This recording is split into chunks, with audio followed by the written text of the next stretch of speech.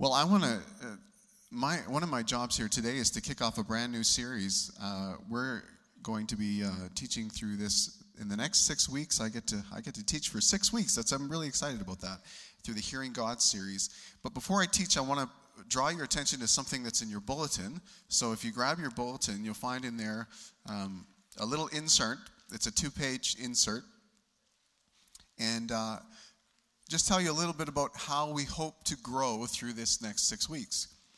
So there's 3 parts to our strategy for growth, and you might adopt one of them, 2 of them, or all 3 of them, but let me just point what they are out. So if you open your little insert there for this week, you'll see in-service notes. Well, the first way to grow in this next 6 weeks is to come to church for 6 weeks and take in the teaching that we're going to be providing through this whole series of Hearing God. I'm going to do an exercise with, my plan is to do an exercise with you every single week. So I'll finish teaching today and each week, and then to do a quick exercise in Hearing God. And it's sort of, we're taking some intentional baby steps throughout 6 weeks so that we can come to be more familiar with the voice of God in our lives and more attentive to God's leadership in our lives. I think that's the big hope of this series, is that as we engage with God's word and are attentive to his promptings in our lives, that his leadership is magnified in our lives and that we're more responsive to him. We're more responsive to his leadership in our lives. The second part is, if you come and you're catching all the teaching, whether you're here or whether you catch it on podcast, the second part is to read the Bible. To read the Bible. And if you look on the back of your little thing there, you'll see these sort of 5 little boxes there. And we're just encouraging people to read through the book of John and the first 30 chapters of the book of Psalms through the next 6 weeks. So if you really just read 5 times a week, if you did Monday to Friday, you would get that done. So first day, tomorrow, if you read John 1 and Psalm 1, then you do exactly what we're hoping to do together. And we're just really believe this is a really big part of the growth that we're aiming towards, is to be engaged with the Word of God. So John and the book of Psalms. And then the last part is, let's say you're taking in the sermons, you're reading the Bible, and then the last part is to engage with other people in discussion around what you're learning and what God's showing you through his Word, and also through your times of listening prayer. And so you can do that one of 2 ways. Some of you are already in life groups. If you're already in a life group, well, then you're probably going to have that just naturally built in. Life groups have got some curriculum that is following along mostly with the book of John, and so that's something you can, if you're in a life group, you've already got sort of an outlet to talk about, man, this is what I learned when I was reading it. This is what I saw in Psalms or John, or what I think of what I heard in the sermon on Sunday.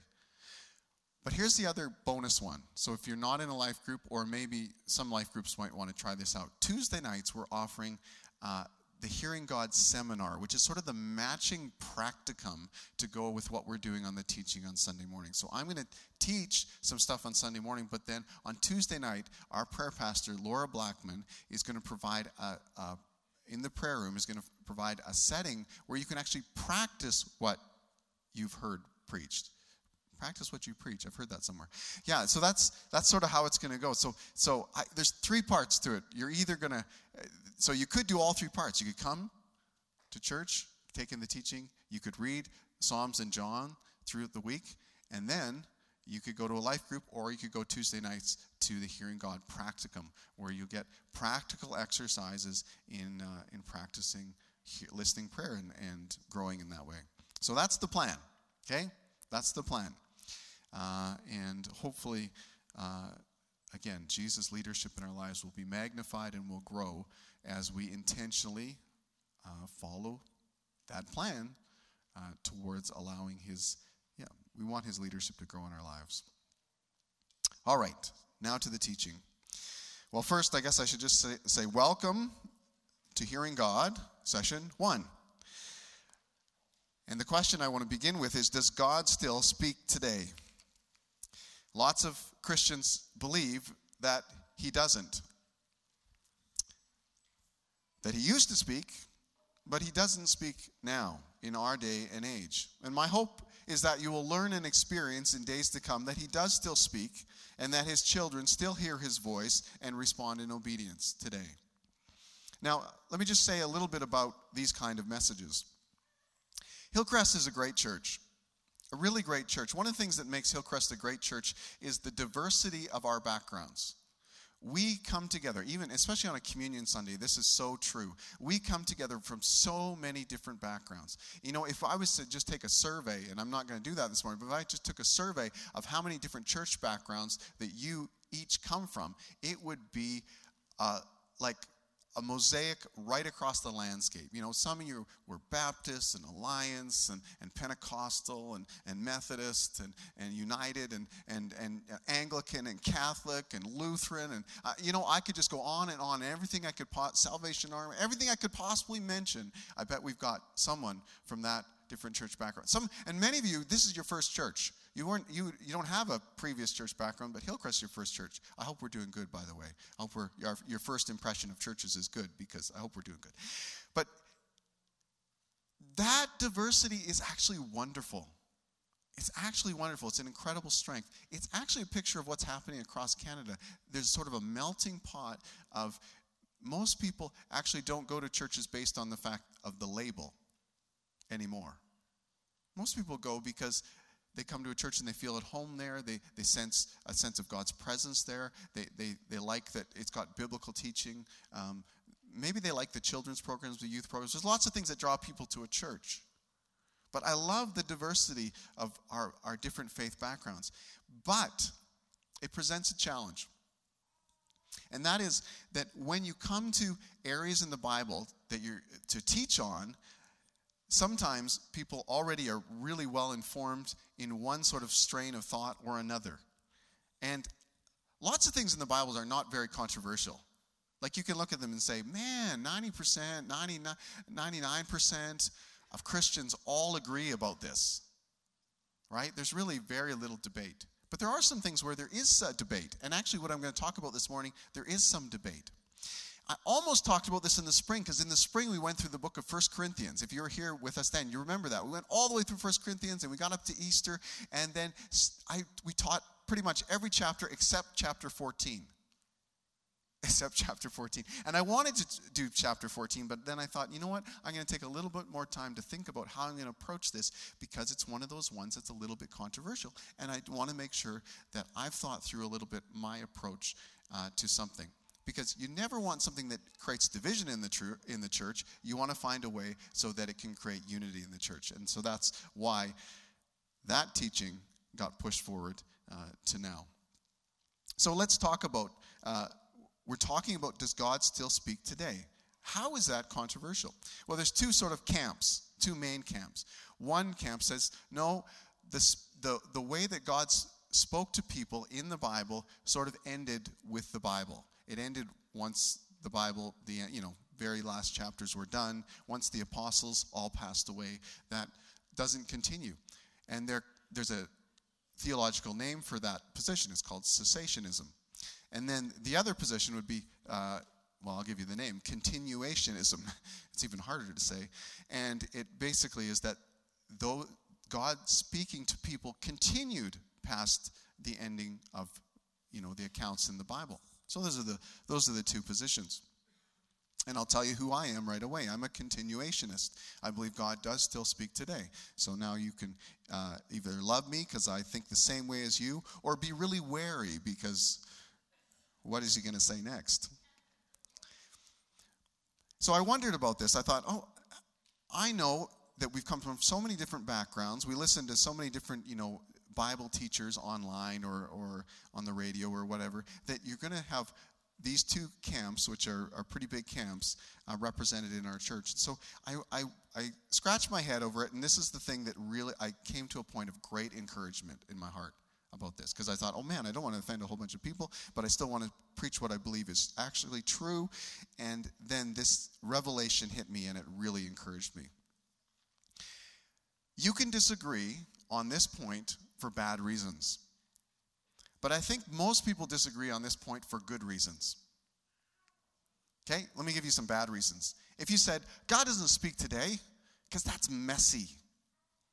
I don't want God to speak today. I want it to be sort of cleaned up. I sort of want it, can I get God in a box a little bit on this one? That'd be a bad reason to be a cessationist and to say God doesn't speak today. On the other side, there'd be a poor reason to say that God continues to speak to people today would be the fact that, oh, man, I can get a hotline to heaven and God is just going to download stuff to me. I don't need to read the Bible. Awesome, sign me up. That would be a really poor reason to be a continuationist. But you know what? I believe most Christians who hold strongly to one camp or the other actually hold strongly to the very same value. And that is that they hold the Word of God in high regard. They really respect the Word of God. They say, you know what? I recognize that Jesus is the Lord of my life. He is the leader of my life, and he has the right to command my obedience. And I recognize that his word spells out the details of that obedience. And so the principles of Scripture and the teachings of Scripture and the commands of Scripture are so important to me, and that's why I'm a cessationist, or that's why I'm a continuationist. So here's the thing that really encouraged me. I've seen this in a lot of things that are controversial in the Bible, that when people really care deeply about one side or the other, it's because they really view the authority of Jesus and his word on a high level, and that is something you can unite around. So even if you say, I'm on this side, but I really love the Bible and I really just appreciate and I want to get it right from the Bible. And I'm on this side, I disagree with you, but I also love the Bible, and I just appreciate the authority that it has in my life and who Jesus is and all that stuff. You are just so close together, you can just play ping pong. In fact, I find myself more and more in partnership with people I disagree with, because the thing I disagree with them on is not as essential to the thing I agree with them on. So, today, if you're sitting here and you're saying, man, I sure wish my pastor was a cessationist, and he's not, be thrilled that I think the highest of you. I think that the reason you disagree with me, I'm going to give you the benefit of the doubt. I hope you give me the same. The reason you may disagree with me on this one is because you agree with me that the Bible really matters and that the authority of Scripture is really, really important. Okay? So I'll hold you in high regard. Even if you write me an email and say, I totally disagree with everything you say on Sunday, I'm going to hold you in high regard because I'm going to believe that the reason you disagree with me is because you really agree with me. All right, let's go. Now I can teach. So Scripture and the Spirit are an amazing tag team. They really are. Scripture and the Spirit of God, the Bible and the Holy Spirit, they're an amazing tag team. And I'm going to tell you a few things. I'll just say a few things about the Scripture and the Spirit. First one is, you can't fully understand the Scripture without the help of the Holy Spirit. You can't understand the Scriptures fully without the help of the Holy Spirit. And there's lots of examples of this in the Scriptures, right? John 14:26 says, but the Advocate, the Holy Spirit, whom the Father will send in my name, will teach you all things and remind you of everything I have said to you. This is one of the neat relationships between the Bible and the Holy Spirit, is that you read the Bible, or you hear the teachings of Jesus, or you're exposed to those things, and then the Holy Spirit has this role of reminding you of those things. And now maybe you've experienced this practically in your life. You've read in the Bible certain things, and then later on you're like looking for direction in life or trying to figure something out. You've got sort of a puzzle of what should I do, and suddenly Scripture comes back to your mind. That's actually the Holy Spirit at work in your life. You're like, whoa, suddenly a Scripture came to mind, and it's because I read it, but it's because the Holy Spirit brought it back in that moment. Isn't that great? The Word of God and the Holy Spirit working together. Then Luke 10 and verse 21, it says, at that time, Jesus, full of joy through the Holy Spirit, said, I praise you, Father, the Lord of heaven and earth, because you have hidden these things from the wise and learned and revealed them to little children. Yes, Father, for this is what you were pleased to do. Now, here's a really crazy dynamic. God reveals and conceals things at the same time. When Jesus was teaching, and he would teach a parable or a story, and there would be crowds of people who listen to it, people would say, I don't get it. I don't get what he means. I don't get what he's saying. I don't get what the implications are. I don't get what the application is. I just don't get it. And Jesus would say to him, well, you know what? These things are revealed. He would explain them to his disciples, and he'd say, these things are revealed often to the simple, often to children. He said, it's surprising that the wise and the learned don't get it. And actually, we see this happening in different places in the Bible. Let me read you another passage that sort of dovetails into this. Luke 8:10 says, he said, the knowledge of the secrets of the kingdom of God have been given to you, but to others I speak in parables. Why?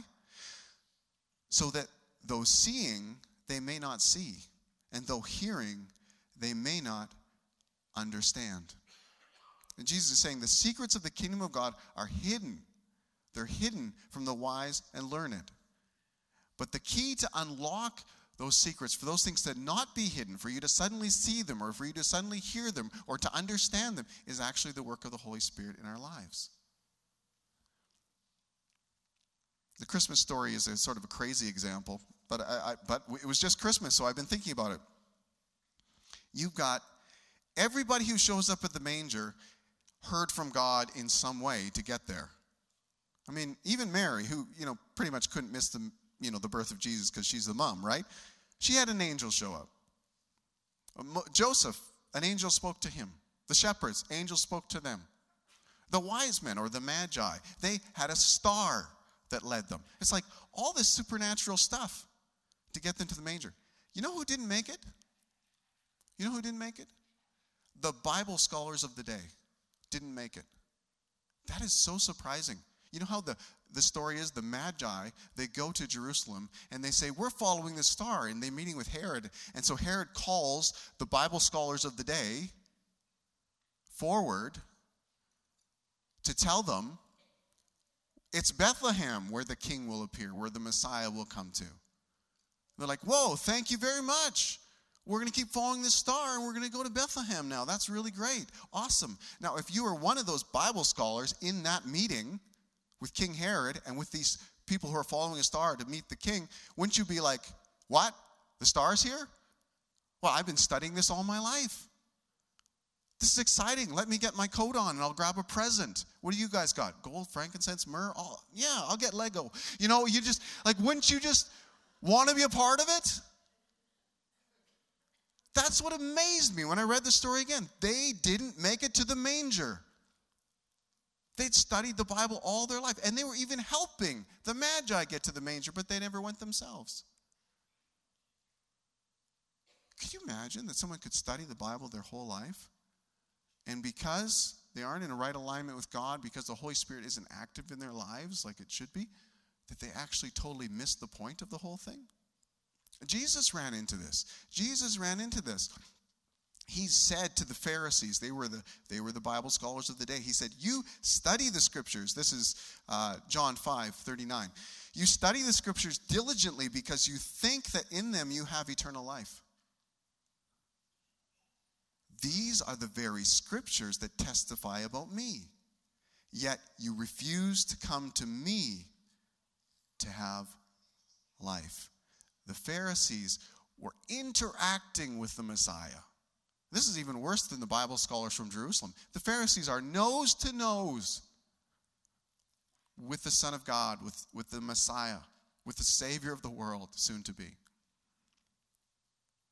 And they'd study the scriptures all about him, and yet there's a disconnect there. And Jesus is pointing it out to them. He said, you've studied the Bible, but you need the Holy Spirit. You need the work of God to really understand the Bible.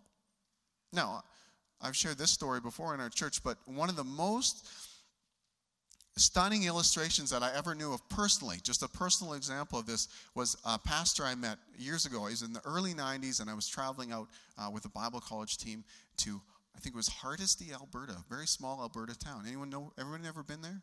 Yeah, a few people. Okay, small town. At that time, in the early 90s, he was pastoring the biggest church in town. I think he'd grown up in Ontario. He'd gone to university to get, the right degrees you needed to get in order to be a pastor in that denomination. And now he was in Alberta in this small town, but he was in the biggest church. And so he was the guy who opened the scriptures the most to teach the people in that town. More people heard him teach the scriptures in that town than any other person. One night he's watching Billy Graham on TV. And as he's watching it, Billy Graham is talking out of John chapter 3, which you'll read on Wednesday. And he says, you must be born again. Jesus said this. And he's talking about being made new, being made a new person in God. And this pastor is listening to this, and it just dawns on him. I have never had this. This has never been true about me. When Billy Graham is talking about being born again, and Jesus talked about that is not something I have experienced. So he gets down on his knees in front of the TV, and he prays. And he says, God, I just give you my life. Anyhow, next week, goes back to stand in the big church in the small town, and gets up to read the scripture, and everything is different. The words are jumping off the page to him. There's understanding he didn't have before. Now, this guy has studied the scriptures. He's studied them for years. He's preached them for years, but the game has changed because now the Holy Spirit is illuminating, is shedding light on the scripture, and he said it was totally different. It was totally different. Reading the scriptures with the help of the Holy Spirit versus reading the scriptures on my own. It was a completely new experience. So the scriptures and the Spirit, they're an amazing tag team. They should never be separated. And you can't fully understand the scriptures without the Holy Spirit. Even Jesus' disciples needed God to help them understand the scriptures.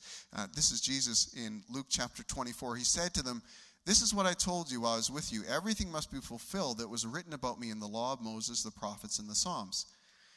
And then this next line. Then he opened their minds so they could understand the scriptures. So that's the first thing. You can't fully understand the scriptures without the Holy Spirit. But here's another one. Here's another one I think is pretty interesting. Scripture teaches that there is revelation that the Spirit gives that's besides the Bible. Now this, if you're a true cessationist, you almost don't like to hear me read that. But I'm just saying it again, and then let me explain as best I can and also give lots of caveats so it sounds better. Scripture teaches that there is revelation that the Spirit gives that is beside the Bible. Now, let me be clear. We're not still writing the Bible. The Bible's written. It's done. It's finished. There isn't books yet to be added. The canon of Scripture is closed. So we're not, when you say, well, God, there's revelation yet that the spirits give? Well, that should be in the Bible. No, it's not the same. It's not on the same level to the Bible. It's not an addition to the Bible. We're not still writing parts of the Bible. The Bible is complete and the canon is closed. It's different. It's different. I want to say that because sometimes that gets to be a hang-up. One of the ways that it's different is because it comes through fallible people. You talk about God speaking to someone today. That comes through fallible people. We would never, if you came to me and say, Steve, God told me this, I would not put that on the same level as what I read in the Bible. Do you know why? Well, I mean, there's lots of reasons, but I'll give you one really good reason. It's because you could totally be making this stuff up. There'd be a great temptation to do that. If you can always put God's stamp on everything you think, boy, who can argue with that? So, when somebody says, man, I had an impression or a prompting from God, I think it's God, we test that, as the Bible teaches. We test that. We say, well, okay, let's test that. Let's see if that's true. And what's the first way we test it? We test it by looking to the Scriptures. Does it line up with Scripture? If it doesn't, it's not from God. So if I tell you, man, now this is not a true example. This is just a theoretical example, okay? Just because my wife's not here and it'll sound bad.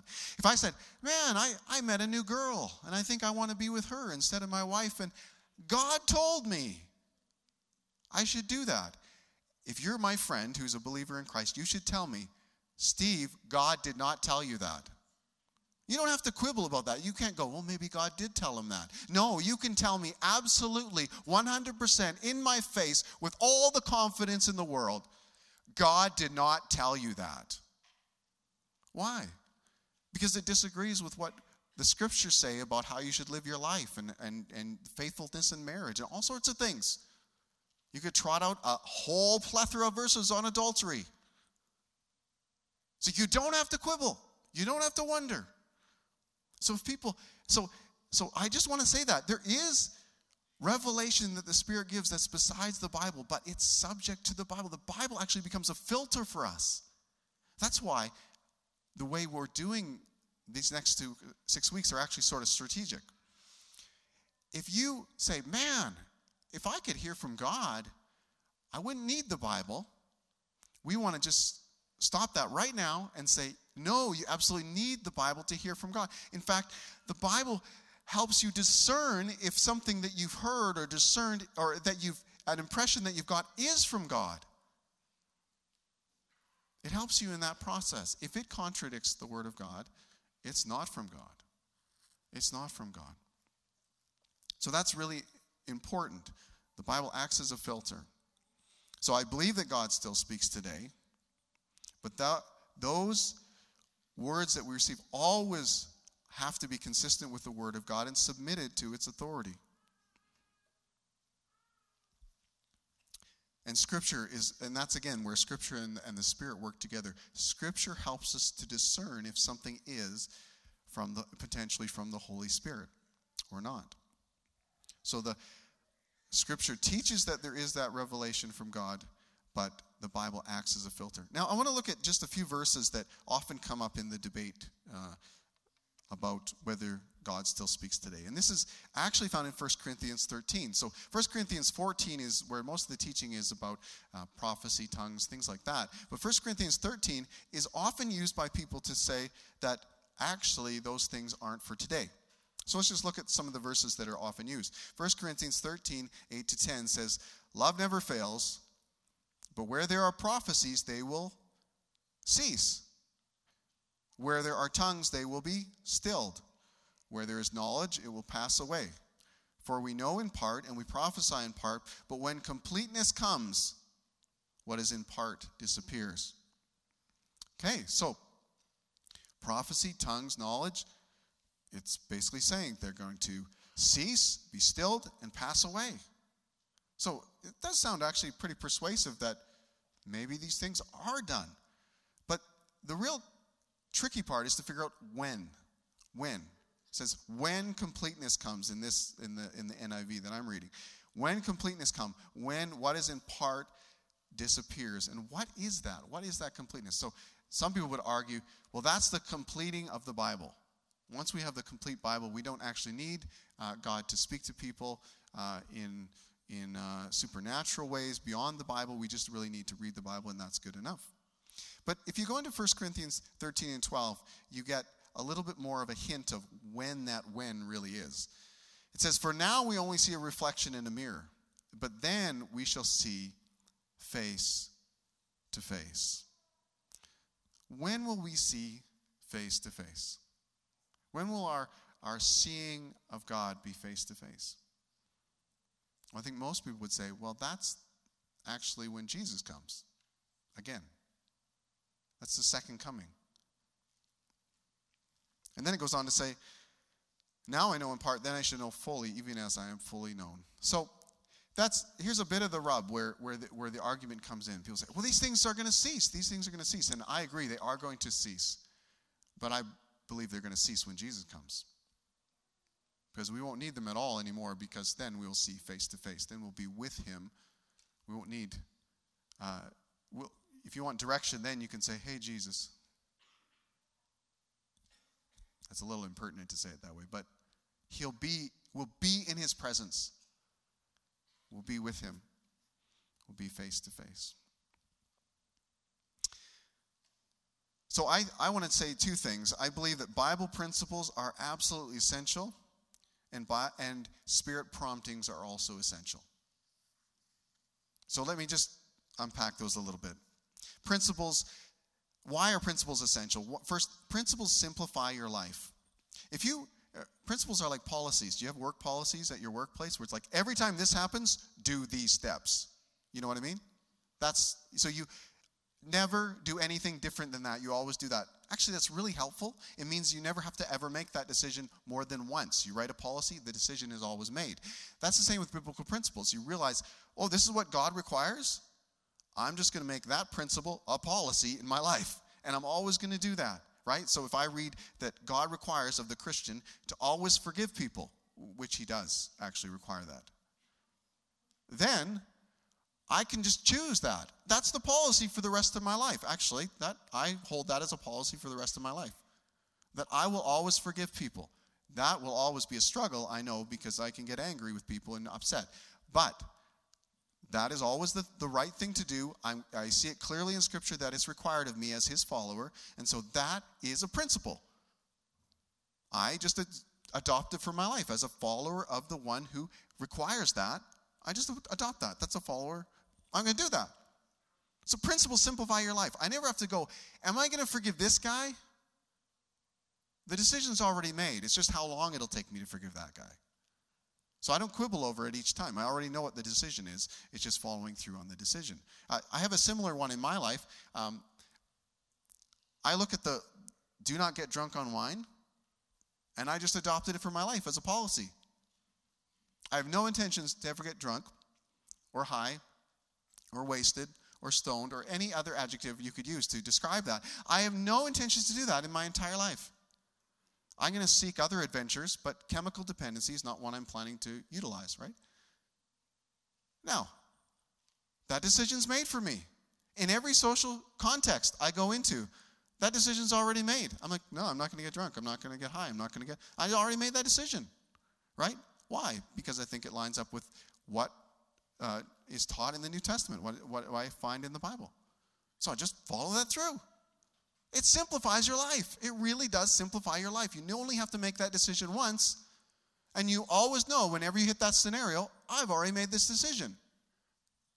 Life is simpler. There's so many different things that could fall under this thing. So principles of the Bible are so incredible that they actually simplify your life. If you're just always at, when I get to a scenario, I'll just see what ethics seem good in that scenario. You know what? You can predetermine so many things of your life and make your life simpler. So I just point that out. That's just really helpful. Biblical principles are really practical because they simplify your life. But the other thing about biblical principles, they're entirely reliable. They're entirely reliable. You know, the author of the Bible is the Holy Spirit. I guess that's why he makes the best interpreter of the Bible, right? Because he wrote it. The Holy Spirit's the author of the Bible. Of course, men wrote, but they were under the influence of the Holy Spirit to write what they wrote. And so when you say, well, I've heard a word from God, and maybe you have and maybe you haven't, it's in this category. But when you say, I've read this in the Word of God and I've come to understand it, well, that's in a totally different category. It's entirely reliable. It's entirely reliable. It's true. You can stake your life on it. So principles from Scripture are absolutely essential. They're wonderful. And principles from Scripture speak to more areas than you realize. More areas than I realize. I had an example of this 2 nights ago. Our family was with another family. Me and the dad were in the kitchen. We're talking about how we're raising our kids. And I remember I was just talking. And I said, I don't know if it's like this or like this. should you do this with your kids or should you do this with your kids? And I was just sort of bringing up one topic, and I said, I don't really know, like, how do people know this, The dad I'm with, he said, actually, I just read in Proverbs the other day, and then he quoted one of the Proverbs to me, and it directly addressed what I was just sort of meandering about. I'm sort of sitting on the fence. I don't know what you're supposed to do. Are you supposed to do this or this? And he says, there's a proverb about that. Quote it to me, and I was like, oh, it's clearly this. Wow. The Bible talks about that too? That is so incredible. So that's why before you try to hear the voice of God, before you say, I'm going to do listening prayer or anything like that, read the Scripture. Read the Scripture. I mean, give the Holy Spirit all sorts of good fuel to bring back to your remembrance. So when this is a verse I have read before. I've read the whole Bible. And so I had read that verse before, but it didn't come back in that moment. But the Holy Spirit brought it back to his remembrance in the moment, and he shared it with me, and we both got the benefit. We're like, oh, what should I do? This is what the Holy Spirit's answer is. Do this. It was amazing. I was so like, this Bible covers so much of your life. Now, here's the flip side of that. The Bible speaks to way more than you realize. But principles by themselves do not always make every decision clear. Okay, I'm going to flip to the other side here. And this is why spirit promptings are also very important. Let me read you a scenario. Acts chapter 13, 1 and 2. Now in the church at Antioch, there were prophets and teachers, Barnabas, Simeon, Lucius, Manaen, and Saul, 5 of them. While they were worshiping the Lord and fasting, the Holy Spirit said, set apart for me Barnabas and Saul for the work to which I've called them. Now, the Holy Spirit told them it was Barnabas and Saul, not the other 3 guys. It was Barnabas and Saul that were going to be set apart for the work that he had for them, which was to go out as missionaries into the Gentile world. You say, well, couldn't they have got that from just biblical principles? I actually don't think they could have. I mean, they could have made a decision on their own and said, hey, Simeon, Manaen, you 2 go. But I actually think it was important that it was Barnabas and Saul. And I don't think you could have gone through all of the Bible, the Old Testament and the New Testament, and come up with which guys have to go. How would you have come up with that decision? By just biblical principles. We could have made the decision, but God himself decided that this needed speaking to. That who goes was actually important, and it really needed to be Barnabas and Saul. There's so many different examples in the Bible where there's moments where it's like, well, you could clearly make most of the decisions in your life based on biblical principles, but there are some decisions that you make where you say, I need more than just the commands of Scripture and the teachings of Scripture. I need actually direction in the moment. One of the other ones that really stands out to me is the story of Paul after he's heading out with Barnabas and Saul. So they've gone, right? They go out. They end up right on the border of Asia and Europe. And they make a decision. We're going to Asia. Bithynia, to be specific. So we're going to go to Bithynia. And it's written, it says, we tried to go to Bithynia, but the Spirit wouldn't let us. We tried to go to Bithynia. We're like, where should we take this gospel into the world? Well, let's pick Asia. Well, that would be a different story, wouldn't it? And so they're like, let's go to Asia. And the Holy Spirit stopped them cold. And after that, Paul has a dream. And in the dream, a man from Macedonia, which is Europe, appears. Come and help us.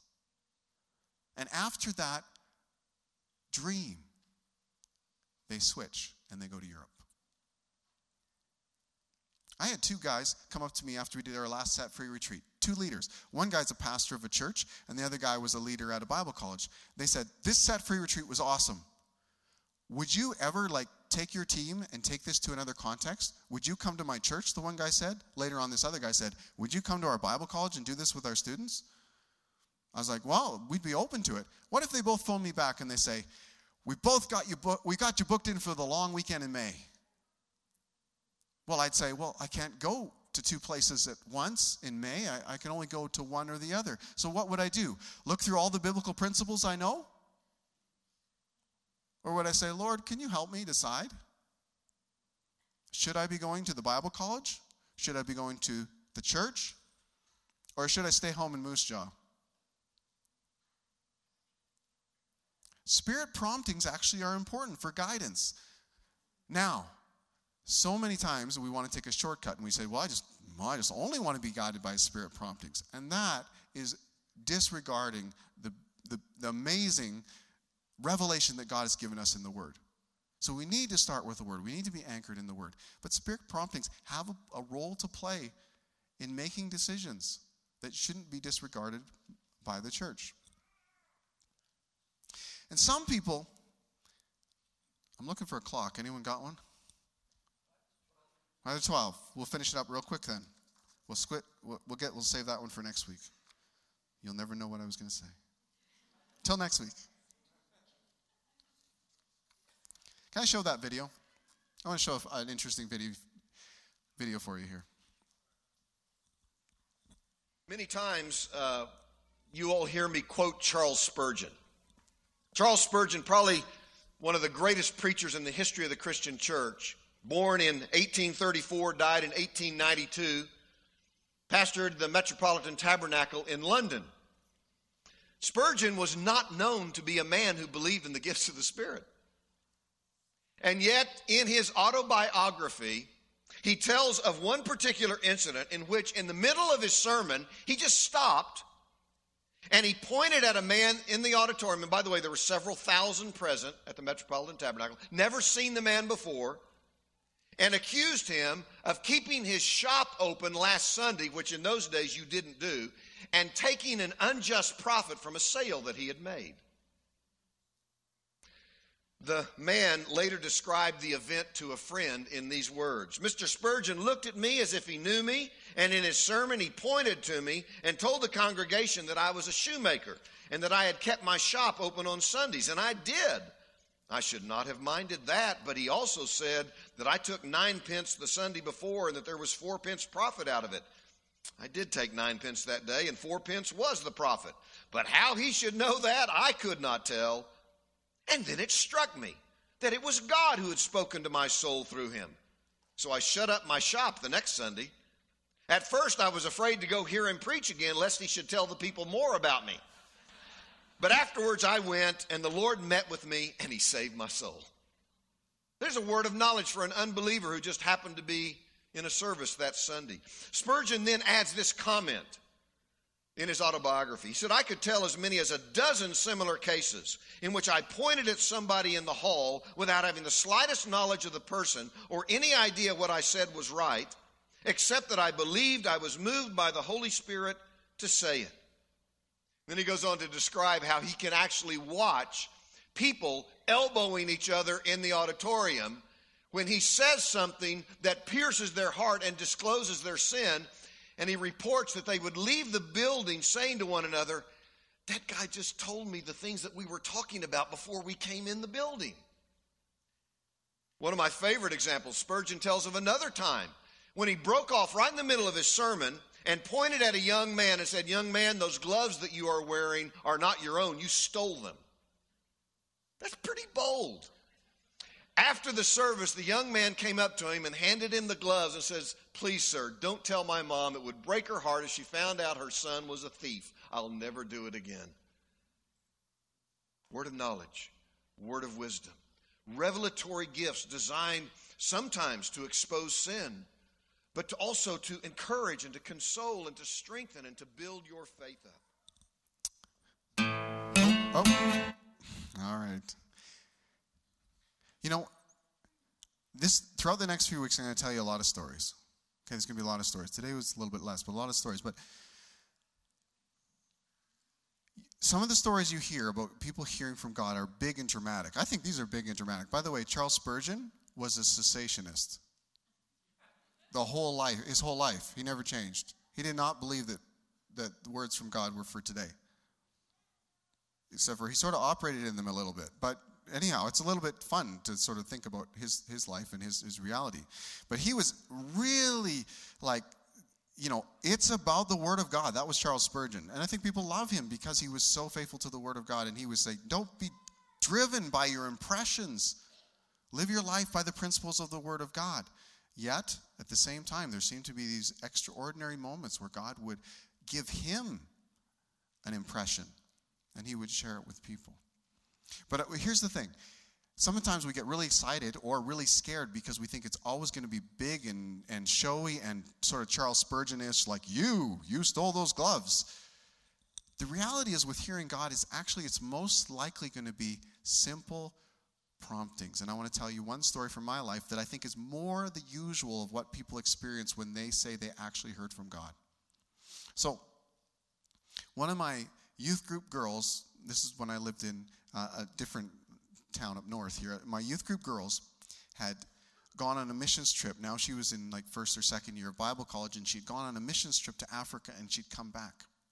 And so I met with her, and I was just newly married. Marnie and I were just newlyweds, and I was the youth pastor, and that's our details. And she came back, and I said, how did it go in Africa? How was your missions trip? And we were so excited for her to go. Like, we were pumped.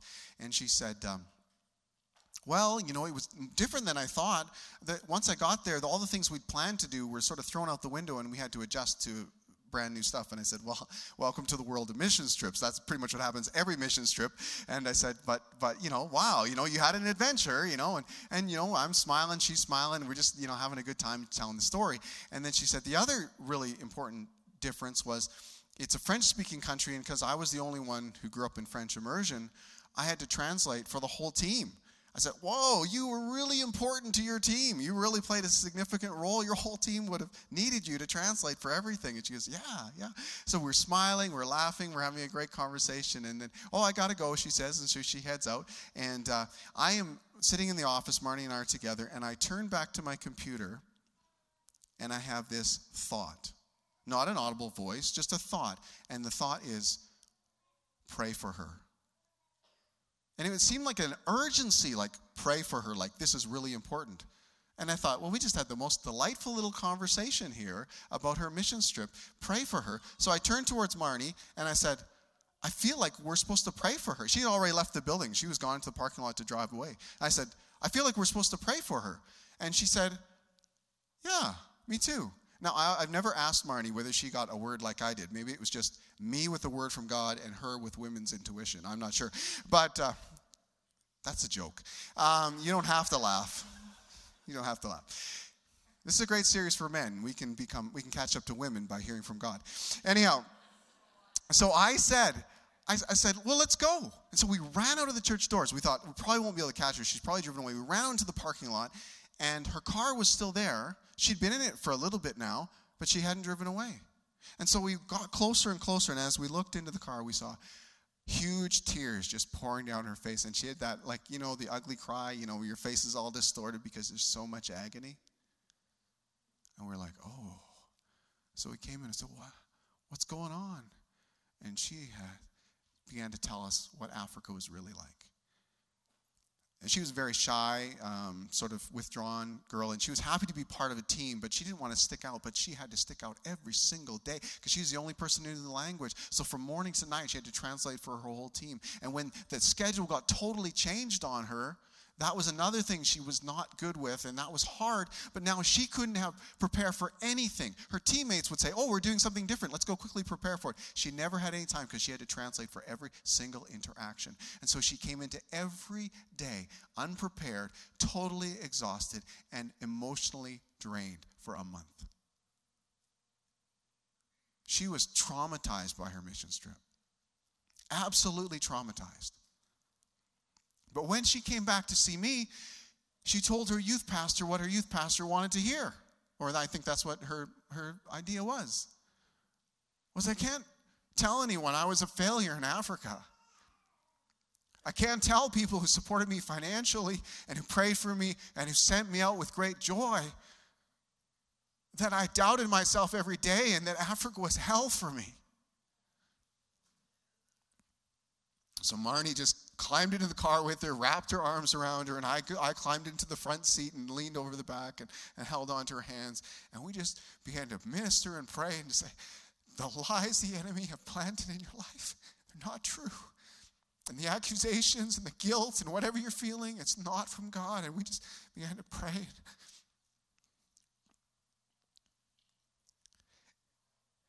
When I say hearing from God, it's not a massive thing. It's just simply like, I'm going to go do my work now. Wait. I have this impression that we should pray. That's all it is. I mean, it can be like that. I mean, it can be big and dramatic. But honestly, for this body of Christ to build each other up, which is, the Bible says that's what the gifts are for, it's just an attentiveness to the leadership of Jesus. And so the things that are hidden, and in the life of my youth student, the thing that was hidden in her life was her secret pain, her secret shame, her feelings of inadequacy and failure. And God, in his graciousness and love for her, he spoke.